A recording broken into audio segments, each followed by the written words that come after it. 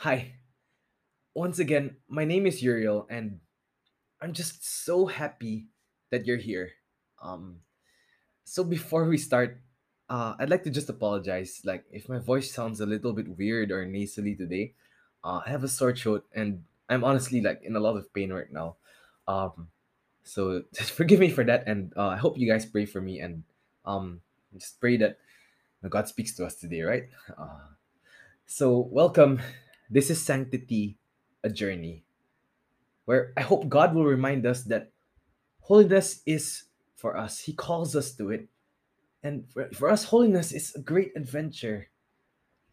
It's a journey home, it's a process. And He wants us to be able to experience it, to walk it with joy. So, the last time we were here, we talked about the call to sainthood, that call that speaks to each and every one of our hearts, that long for something deeper, for something truly beautiful.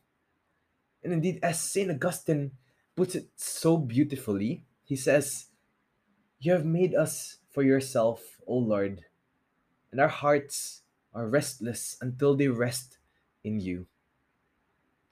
And my heart is so often restless, especially when I seek out other things. Um, Let me just be fully open and honest, transparent. I am a struggling and recovering addict to pornography. I have a temper.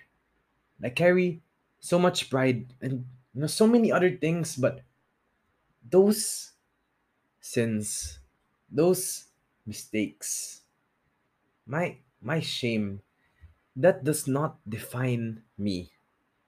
Often, we come to church and we just try to present ourselves as so beautiful, right? Maybe we hide our flaws. Maybe we don't let people see how truly broken we are. But today, Jesus wants to remind us that he did not come to call the righteous. No, he came for the sinners, me and you.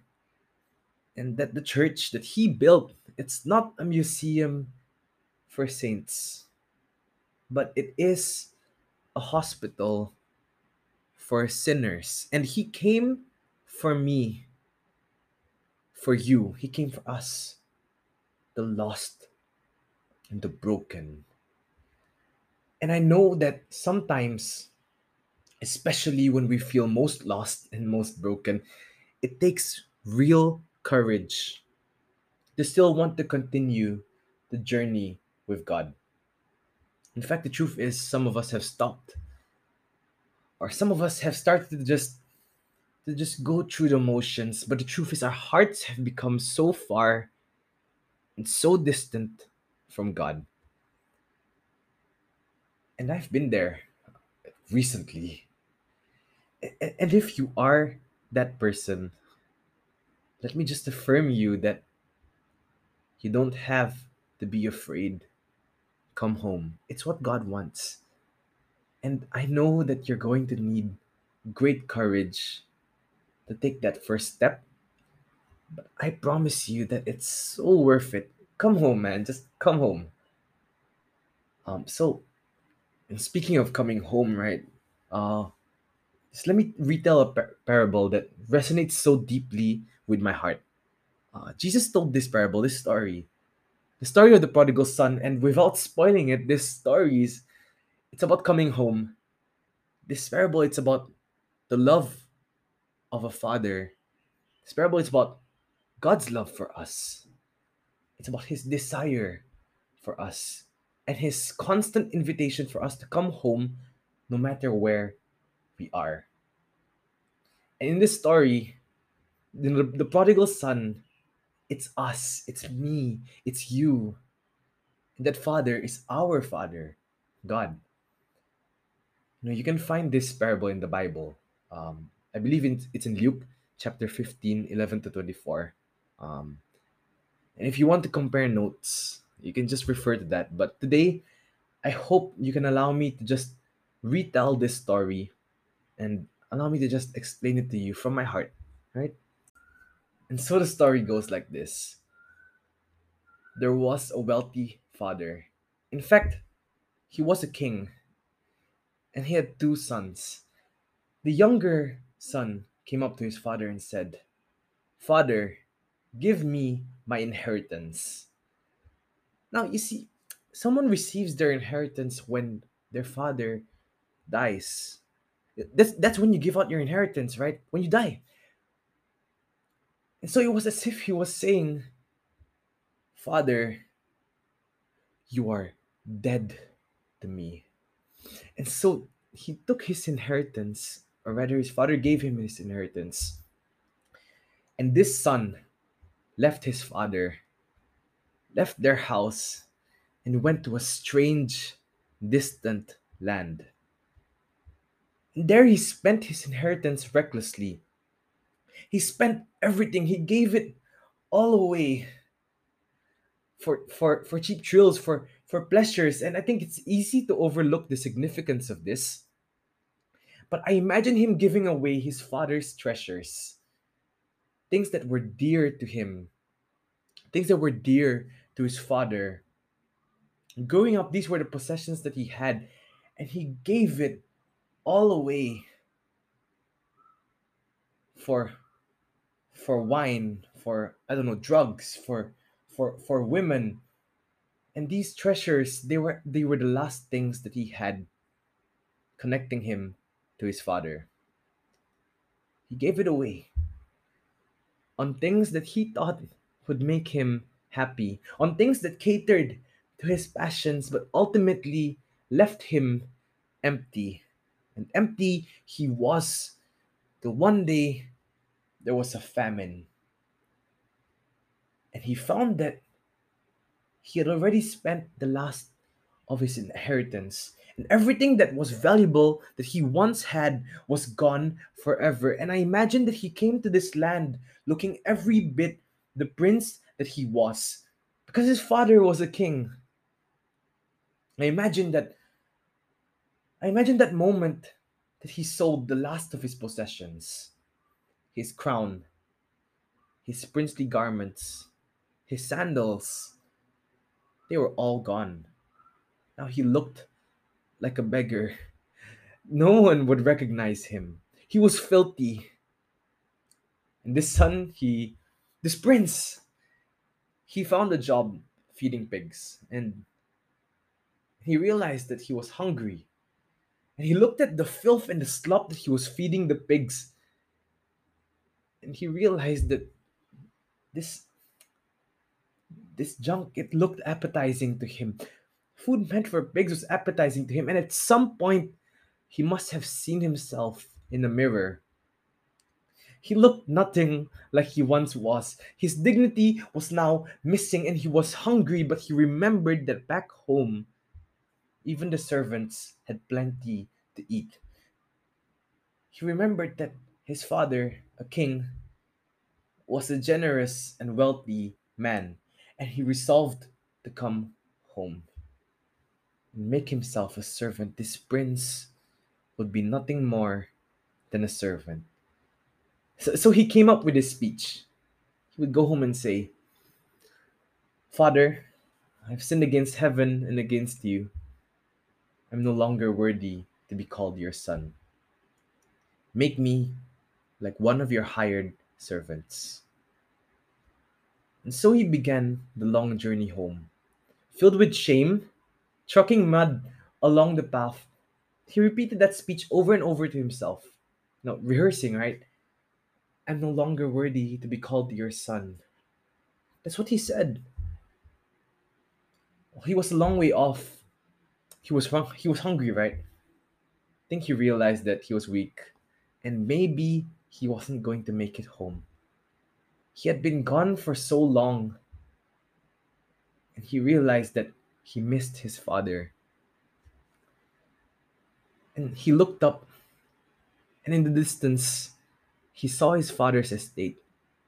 But he also saw the strangest thing: his father was running for him, his heart trembling.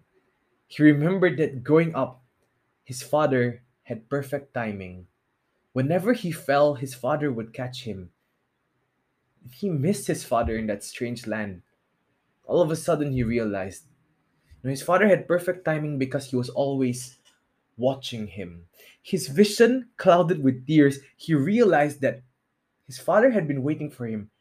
Every day, his father was watching, waiting for him to come home, looking into the distance and hoping today would be the day that my son comes home. And all of a sudden, he feels a warm embrace.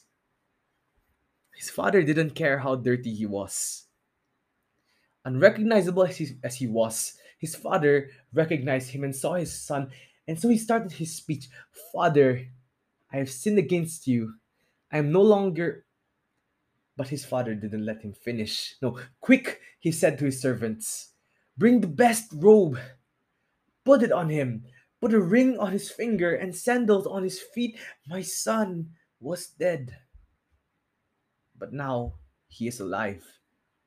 He was lost, but now he is found. My dear friends, I want you to know that I'm that son, and so are you. How often do we find ourselves so far from God in a strange and distant land, giving away our identity as His children, making mistakes, sinning, doing everything we can to forget that we belong to Him because, quite frankly, a child of God would never act this way. That's what we tell ourselves. And we distance ourselves from Him out of shame. But I'm telling you today that the Father is waiting. All is forgiven, but we still have to make that decision to come home where it's safe, where He can provide for us, where He can protect us. And He is not afraid. He knows how deeply we are hurt. He knows how broken we are, but all He has for us is love. We talk about God's love so often. But for now, right now, can we talk about just His desire for us?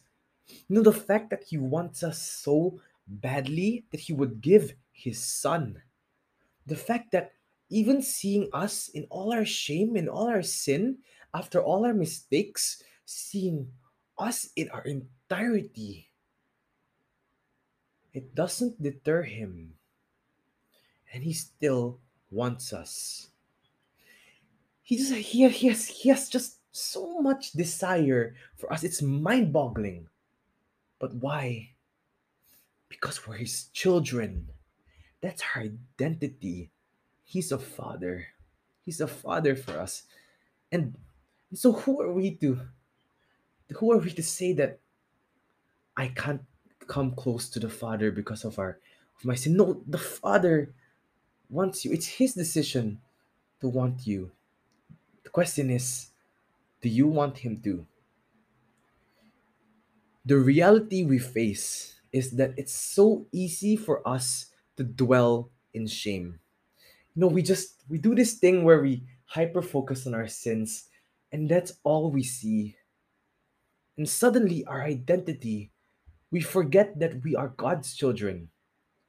There was one time that I went for confession, and the priest told me this thing. And it touched me, right? He said, Uriel, God is no longer concerned with your past.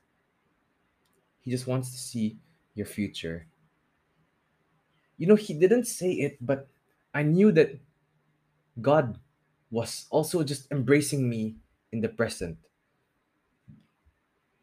We go for confession because it is there that we not only know for certain that we are forgiven, but we also experience reconciliation with the Father. Confession is that moment in the parable of the prodigal son where the Father embraces the Son. We ask, is it possible to be forgiven without confession? Yes, absolutely, yes. In fact, our sins are already forgiven. The moment we sin, our sins are already forgiven. Now, the moment that prodigal son turned away from his father and walked away, his father had already forgiven him. But what? But what? The son still had to come home where it was safe. The son still had to allow his father to embrace him. I heard once that the sacraments are bound to God's grace, but God's grace is not bound to his sacraments, right?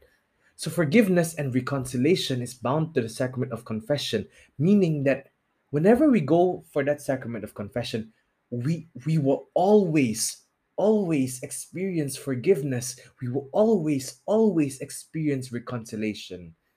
But God himself is not bound to it, and he can certainly give it to us outside the realm of confession. He can work as he pleases, but he pleases for us to go for confession, because when we go there, we know for certain that his grace is made tangible for us. You know, a sacrament is, it's an invisible grace made visible for us. It's an untouchable love made touchable. He allows us to touch an untouchable love in a sacrament. And so we go for confession to truly fully experience that gift of forgiveness and reconciliation. You know, God is more concerned with your future than with your past. When we heard the story of the prodigal son, as emotional as it may have been to hear of his struggle, to hear of his suffering in a land far away, and as scandalous as it may sound to hear about his sin, the real highlight of the story was coming home. It's the embrace of the father. It's the party to celebrate his return. Did you know that every time a sinner comes home to God, all of heaven, all the saints and the angels celebrate, they cheer for you. And God says, my son, my daughter is home. He was dead. She was dead, but now he's alive.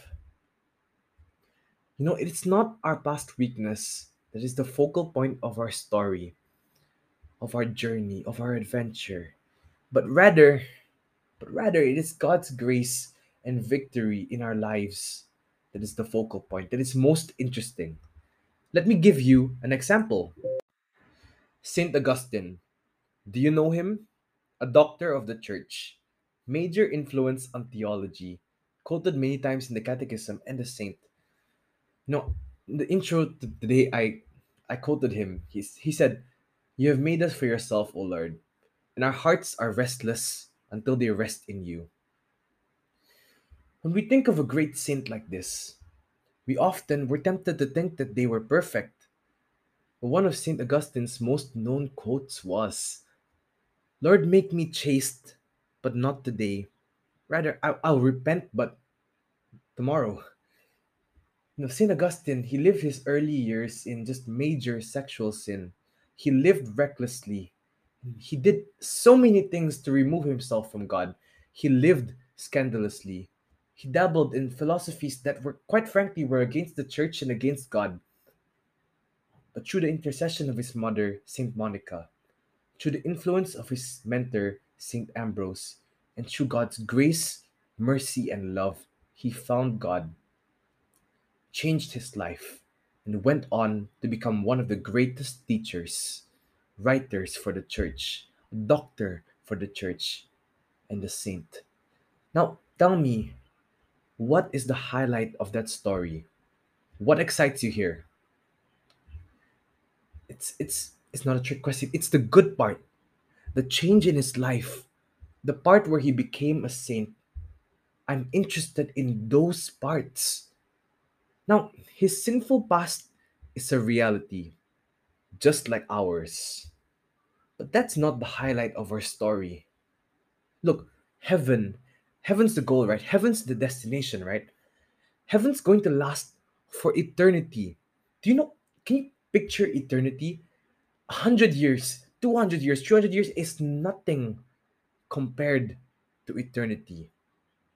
And compared to that eternity, compared to that, our past sinful life is nothing. It's just a footnote that gives context to God's victory in our lives.